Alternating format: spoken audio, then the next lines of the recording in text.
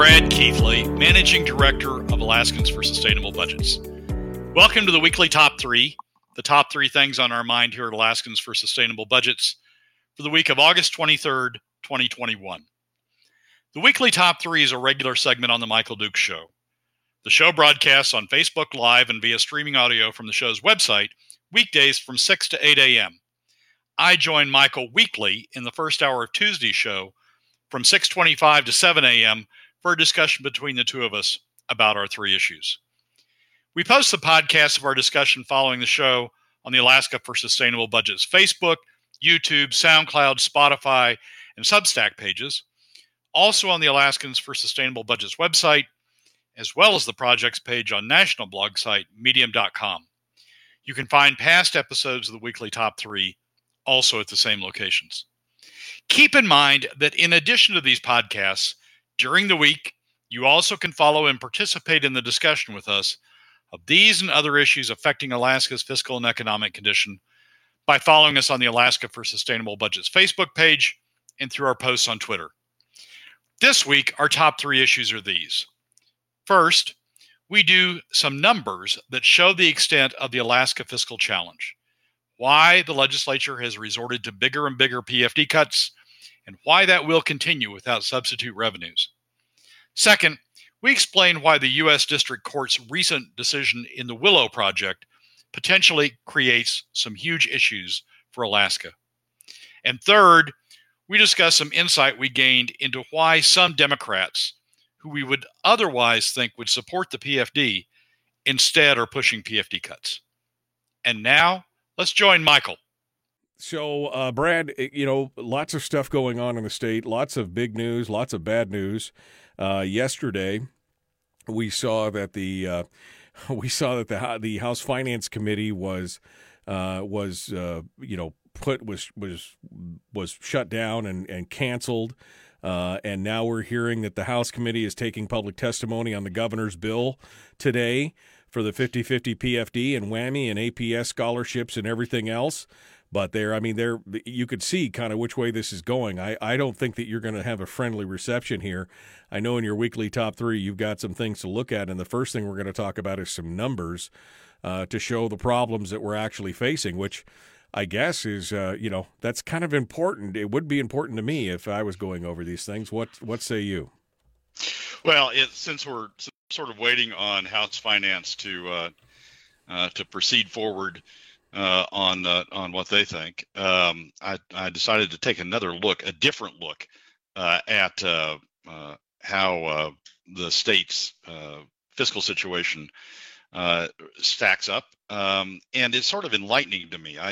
The sources of revenue that are supporting state spending have always been, or for the last 10 years, have been in flux. Oil prices have declined, oil production has declined somewhat, and so the contribution of oil revenues to support the state has been in decline. We've used, for the last 10 years, we've used savings to supplement that largely, and in recent years we've started using PFD cuts to supplement it further. What I did was take a look at sources of revenue in the FY 22 budget, the budget that the legislature is working on now, and I was sort of shocked. When you look at it in terms of traditional revenues, the PFD or the POMV draw, the draw from the permanent fund earnings, and the use of savings, and then the PFD cut, how much the PFD cut is supporting the budget. The percentages are pretty amazing. So the budget's about $4.5 billion. That's where they are now. Traditional revenues are about $1.7 billion plus or minus. That's about 37% of the budget. So 30% of the budget is being supported by traditional revenues.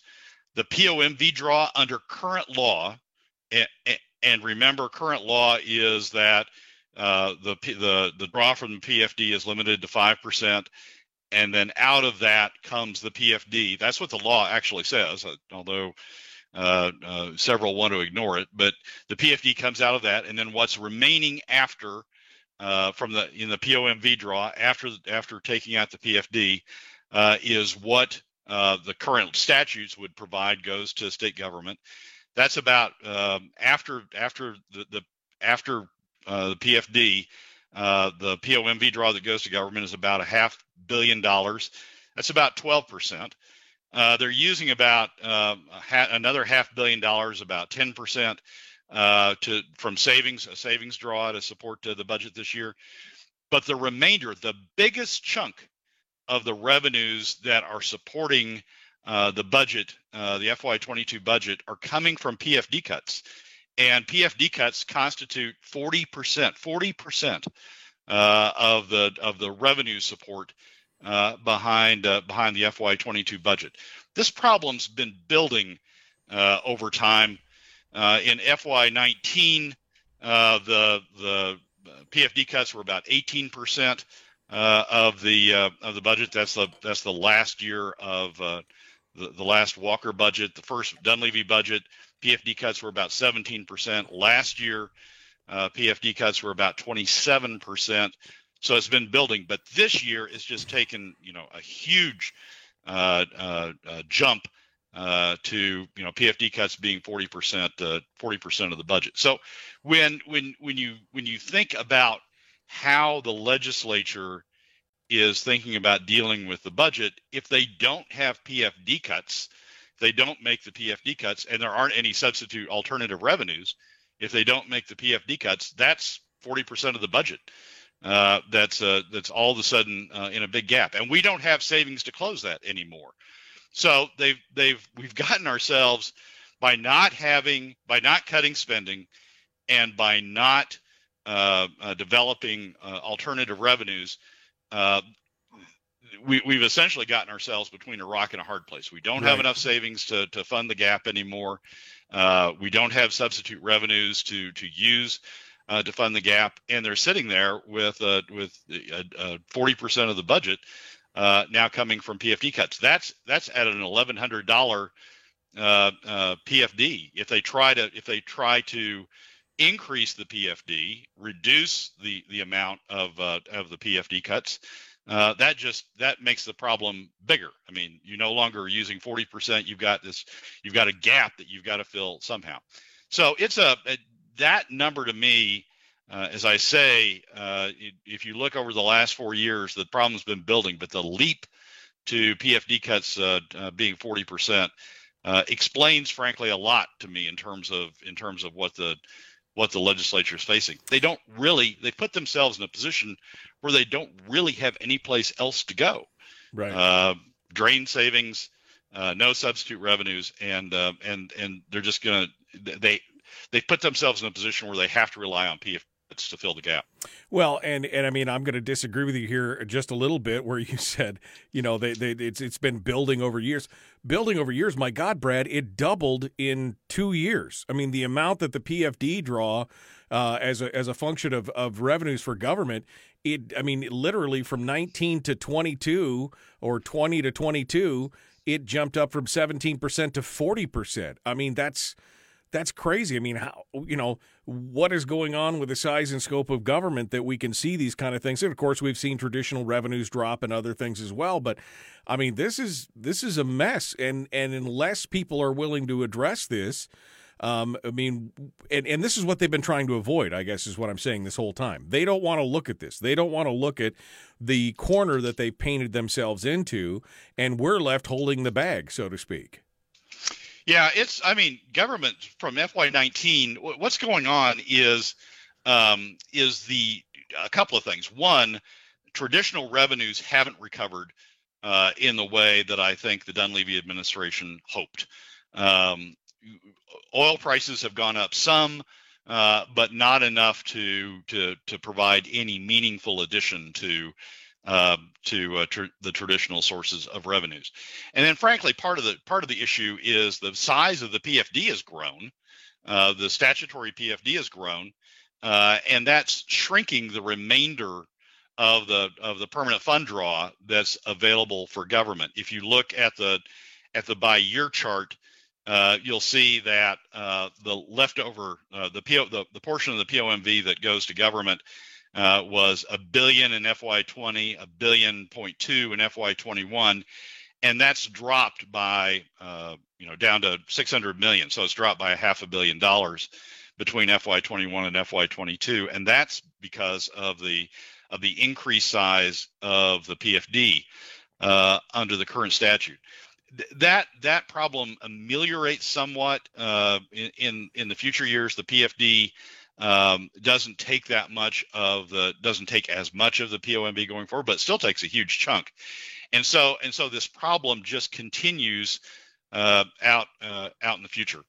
Over this period of time, the size of government has actually dropped. I mean, FY19 was about $4.8 billion in spending.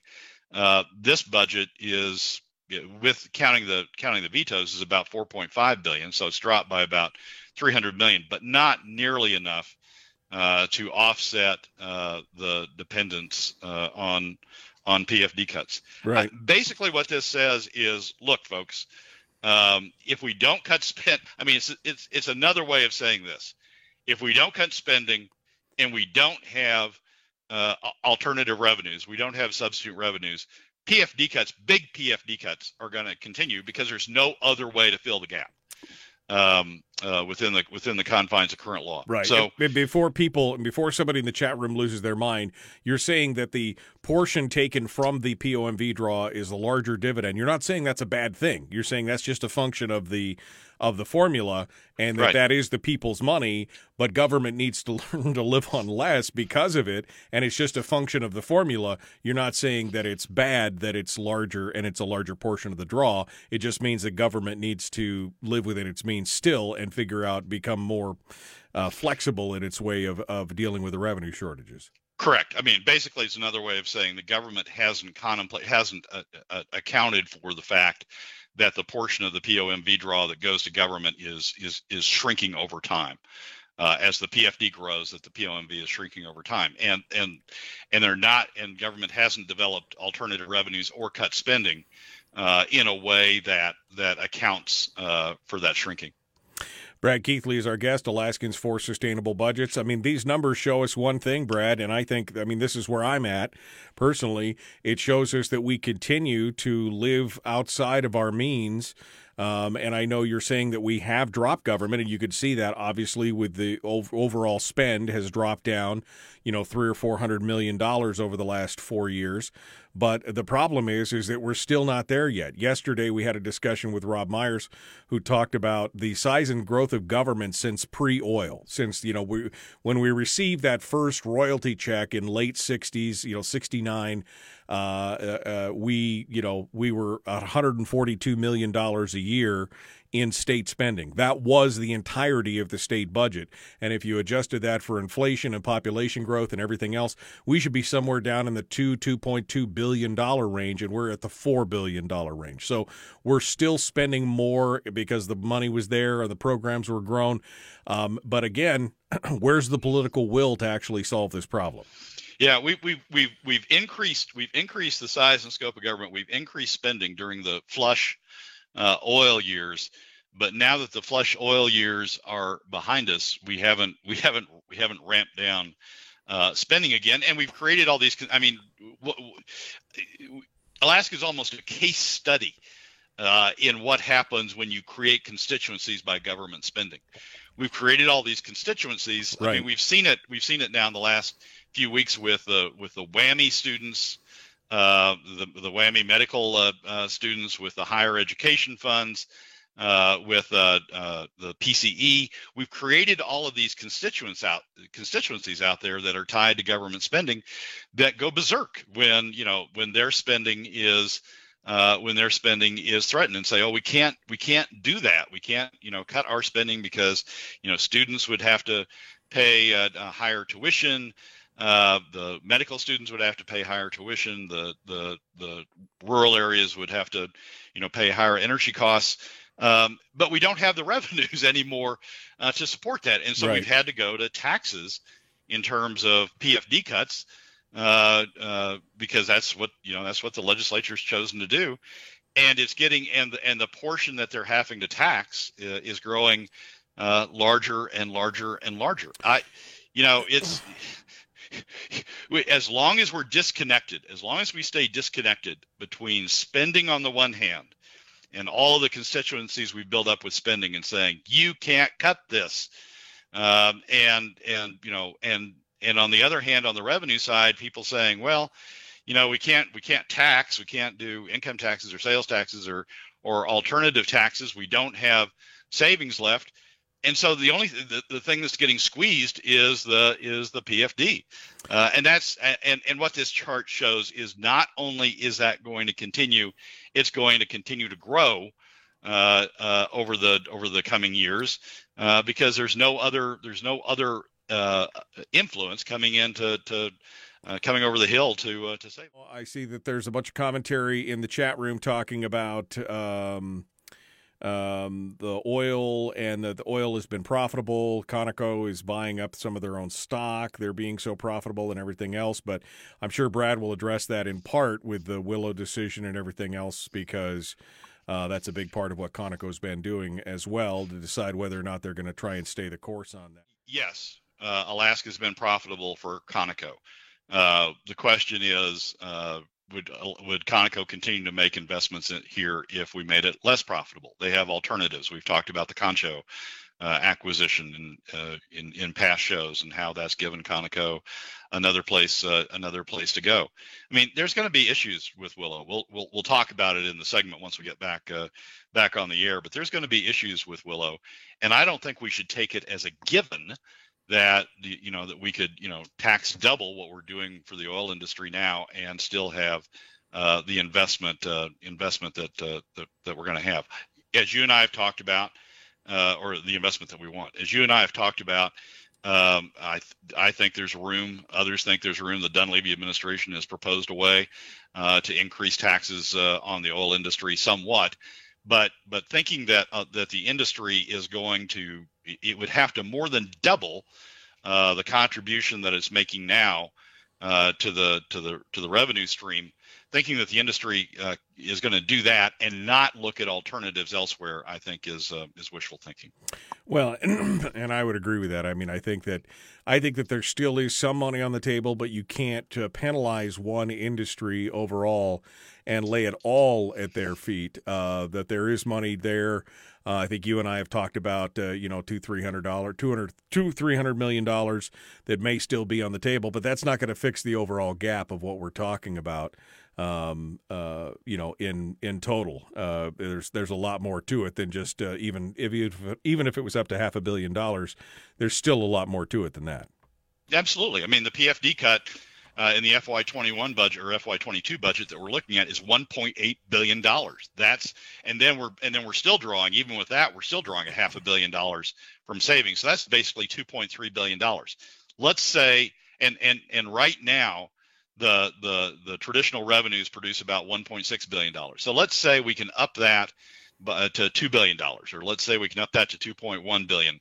That still leaves about a $1.8 billion revenue gap. We've just grown government. We've grown government way beyond our ability to finance it from the sources we've been using. Yep. And we're gonna touch Alaskans in some way. The question is, what's the best way for them to contribute?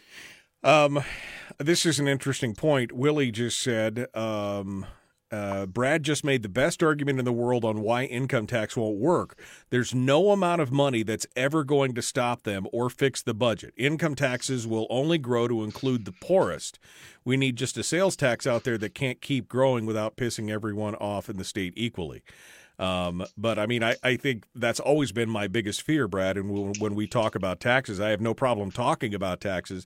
My biggest fear in instituting the tax is that the appetite for revenue is there no matter what. You talked about as if it will offset certain components of it, but to them, I don't think it's an either or. It's an either and. They continue to want to grow, and once they see a little bit of that revenue come in, they'll just want to suck up more of the gravy in the room. And I think that's always been my biggest fear.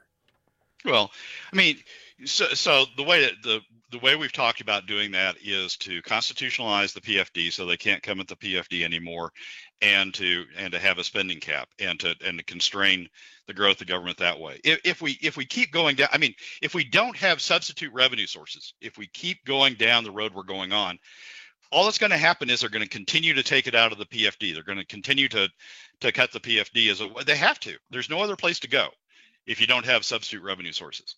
They're going to continue to cut the PFD, and using the PFD as the largest adverse impact on Alaska families and on the overall Alaska economy. There are far better ways for Alaska families and for the overall Alaska economy to raise revenue than PFD cuts. But if we don't have those substitutes, they're going to continue to use PFD cuts. So it's not a question of can we get away from any revenues. We've seen the lack of political will to cut spending. There will be revenues. The question is, what's the lowest impact way to have those revenues? And by far, PFD cuts are the highest adverse impact way to do it. So that leads us for a quick synopsis of number 2 before we go to break here. Amy, we're always hearing these projected revenues of these new projects that are coming online and how this new production and new projects are going to help save us and help offset it. I mean, the governor's basing on it, Ledge Finance is basing it on it. And then we got this bad news last week on one of the largest new projects that's out there. Let's quickly give me a 30-second synopsis of that. I'm out of time. Well, we've talked a lot about PICA over the last few shows. That's always assumed that Willow, the Conoco Willow project, moves ahead. Now the Conoco Willow project is somewhat threatened, and we need to understand, because of how much of our future is tied to Willow. We need to understand exactly what's going on with Willow, not only from an oil and gas side, but also from a physical side. All right, continuing now, Brad Keithley, our guest, Alaskans for Sustainable Budgets, number 2 of the weekly top 3. We were just talking about Willow and how, everybody's using the rosy projections of new oil fields that are coming online. Willow is always held up as one of the top ones that we're talking about, that somehow this will bring us out of our slump and save us in the future. And, of course, last week a federal judge basically submarined the entire Willow project at this point, saying that all the analysis and everything else was inaccurate and not enough. And that's put a screeching halt to what's been going on in Willow. I mean, it was already on a stay, but now it's been decided. What does this do for us in the future, Brad? Well, the judge's decision is that the environmental impact statement that underlies the approval for the federal approvals for Willow to go ahead was faulty, and it has to be redone in significant respects. Willow is the project, as I said, coming into this. We've talked a lot about PICA in the last few weeks. PICA is sort of the second big project that's sitting out there. There are 2, Willow and PICA, and we've talked about PICA being sort of on the margin. The concerns I've had about whether PICA is going to ultimately be funded. But all of those discussions have always sort of assumed Willow is going to go ahead. Now, the judge's decision on Willow sort of puts Willow somewhat at risk. Now, let me say a couple of things quickly about this. One, Conoco, in their past discussions with investor analysts, have been very stable about Willow. They've said that they think they have the approvals they need. They're looking forward to going ahead and making final investment decision by the end of 2021. They're looking forward to going ahead and making the investments to develop Willow. Analysts have asked in the past, in fact, asked last year, well, what happens if the environmental approvals aren't issued, or what if there's problems with them? And Conoco has been very patient. Conoco's told the investment analysts last year that, well, they've hit these issues in Alaska before. Willow isn't going away. The rocks aren't going away. The oil isn't going away. Conoco will continue with the process. Won't make final investment decision, but will continue with the process to get the necessary permits to permit Willow to go ahead. So we have some confidence that Conoco is not going to bail on Willow just because of this decision. But it's going to take time. I mean, basically, the judge's decision says you have to go back and redo the EIS. That may be appealed. If it's appealed up to the Ninth Circuit, that's going to take time to go through the appeal. If it goes back to the Biden administration for reassessment to redo the EIS, if the decision is not made to appeal or the appeal is unsuccessful and it goes back to the Biden administration, that's going to take time to redo the assessment, and it may come out, the approvals may come out differently with more conditions and with more bells and whistles than the Trump administration's EIS came out with. So Conoco is going to be patient, but they're going to be patient to a point. And that point is when it looks like either the costs of Willow are going to go up significantly and make it less profitable than alternative investments elsewhere, or it looks like this is going to drag out for so long that Willow is in danger of being one of the stranded assets that we hear a lot of discussion about as oil demand declines over time.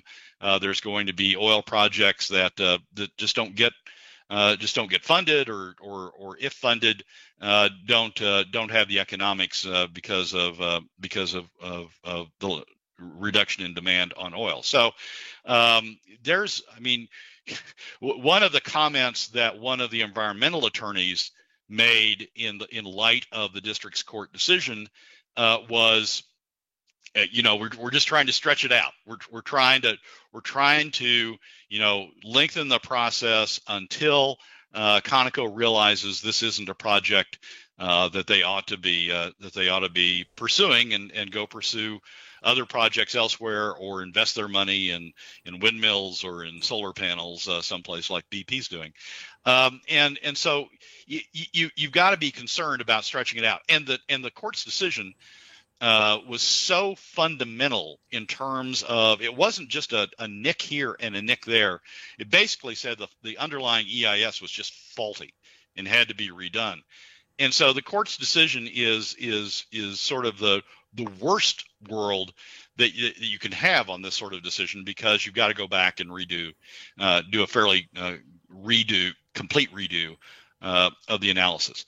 Willow going forward means a lot to Alaska in terms of jobs, in terms of oil production, in terms of keeping production in taps going forward. It is not as significant from a revenue standpoint as PFDcuts, for example, because Willow's in NPRA, and the royalty due from Willow goes through the federal government, and essentially is targeted. The state share is targeted to communities on the North Slope. It doesn't come into the general fund, but the production taxes would come to the state, and they'll come to the state in significant quantities over time if this project would go forward. So it's meaningful from a financial standpoint. It's meaningful from a job standpoint, meaningful from an investment standpoint, meaningful from a revenue standpoint out in the future. The other thing is, I think if Willow has problems and delays, that's just going to multiply the problems with PFDcuts. Because success builds on success. You see Willow be successful, you see Willow get the permits that it needs, then PFDcuts thinks the same. Yeah.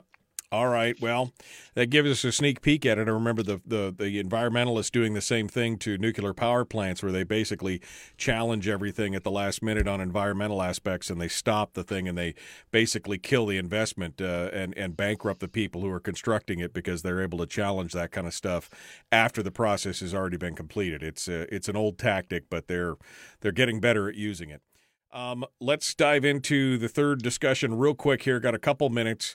A panel discussion happened yesterday, giving us some insight into what the Democrats are trying to do and pushing for PFD cuts. Go. I participated in a panel discussion yesterday that was sponsored by the Alaska Municipal League. And there'll be a public version of it that will come out. It was a webinar that will ultimately be posted by the Municipal League. But it was insightful. I was there basically to defend the PFD, and I did in the same fashion I do on this show. And some of the Democrats, I've always been curious about why Democrats attack the PFD, why they want to cut the PFD, and it became fairly apparent during the course of the discussion that their concern is this: that that diverting the PFD is funding a bunch of social programs, Medicaid and others, that produce jobs and produce benefits that they want to maintain. And the concern is that if they aren't able to divert the PFD to doing that, if we have to go to if we use alternative revenue measures like taxes, that people will all of a sudden be more critical of those programs that they're paying now paying taxes to support, and challenge those programs in a way that they don't think that the defenders don't think they will be with PFD cuts. Basically, it's the same version that what I've been saying, which is, the top 20% is not engaged in spending cuts because they don't have to pay the costs. Those costs are being shoved off on middle and lower income Alaska families, and they're getting away with it in a way that they're afraid they won't be able to get away with it if we use taxes to fund government programs. So they're afraid, Brad, and if I got the synopsis right, they're afraid that if PFD cuts stop and people start to receive their full PFD and the revenue has to come from some other source, that they won't be able to justify their programs. Is that kind of what you're saying here, or am I missing it? It's not they won't be able to justify them. They will justify them in the same way. It's that people will look at them. They're concerned that people will look at them more critically. And the people they're concerned about is the top 20%, because the top 20% is the donor class, because the donor class isn't having to pay for those programs now.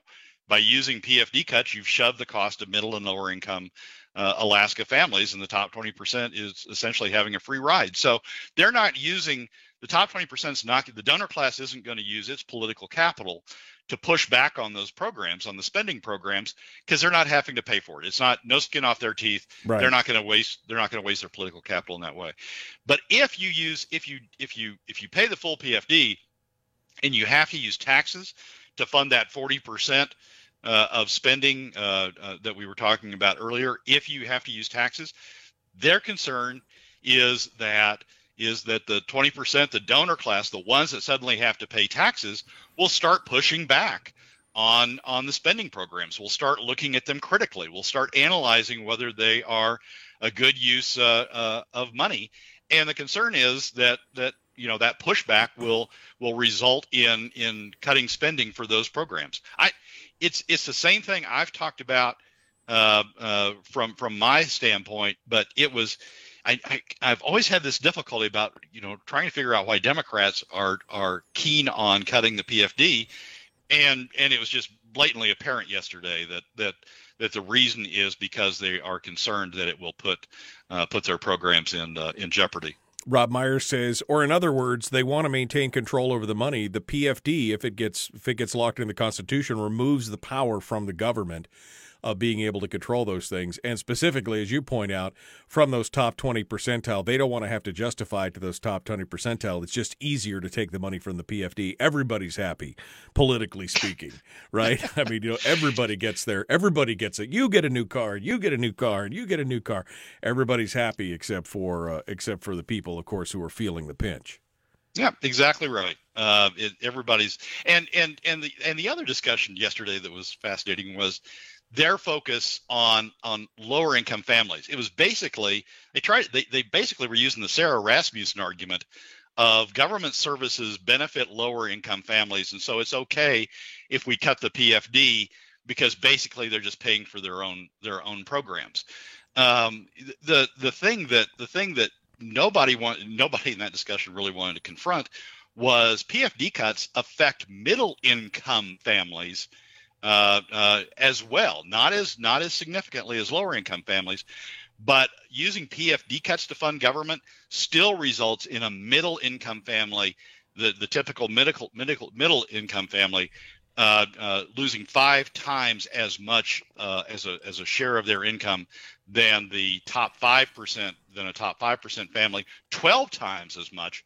Middle income families contribute 12 times as much as a top 1% family. So it's not just lower income. We're not just having this debate because of lower income families, the impact on lower income families. We're having this debate because of the impact on 80% of Alaska families. Well, and again, and none of that addresses the actual impact on the economy of that money being, I mean, it's been sequestered. I mean, there's $7 billion in the earnings reserve account. That money could have been floating around in the economy, actually being used, invested, spent. Instead, it's been sequestered away, so we're not even addressing the economic impacts on the economy itself. We're talking about the impacts on families directly, but not on the overall economy, which is the two-prong thing that Iser was talking about.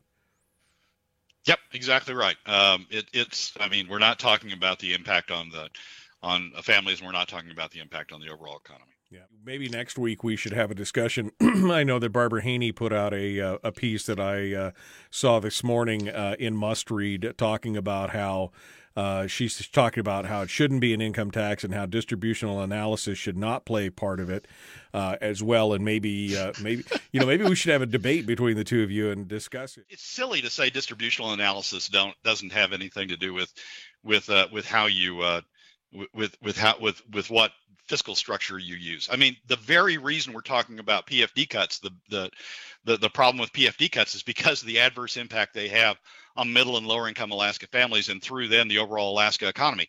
That's distributional analysis. You're looking at the impact of PFD cuts. So it's distributional analysis is fundamental. What her piece really is sort of a side door attack on income taxes, which have the lowest impact on middle and lower income Alaska families by disproportionately pushing the cost to upper income families. And people don't want to talk about distributional analysis, because once you do, you realize what income taxes do. But the way to have that argument is not to attack distributional analysis. Distributional analysis is absolutely fundamental to determining what the right course is on determining your fiscal policy, determining how you raise revenues. Don Erdogan just commented, said distributional analysis are not economic analysis; they're political analysis. So that's true, but I mean No, it's not true, Michael. It's not true. Distributional analysis is economic analysis. You're looking at the impact on by income bracket, and you're looking at through them the impact on the overall economy. The only way you do that is through economic analysis. I mean, I understand that people want to say, I understand that you're trying to use a side door to attack an income tax. I get that, but it's not the way to do it. Okay. I mean, distributional analysis is critical. All right, Brad. We'll obviously have to have more comments and more discussion on this in the future. Thank you for coming on board as usual. I appreciate it. Michael, as always, thanks for having me. All right. Well, that's a wrap for another week's edition of the weekly top 3 from Alaskans for Sustainable Budgets. Thank you again for joining us. Remember that you can find past episodes on our YouTube, SoundCloud, Spotify, and Substack pages, and keep track of us during the week on Facebook and Twitter. This has been Brad Keithley, Managing Director of Alaskans for Sustainable Budgets. We look forward to you joining us again next week on the weekly top 3.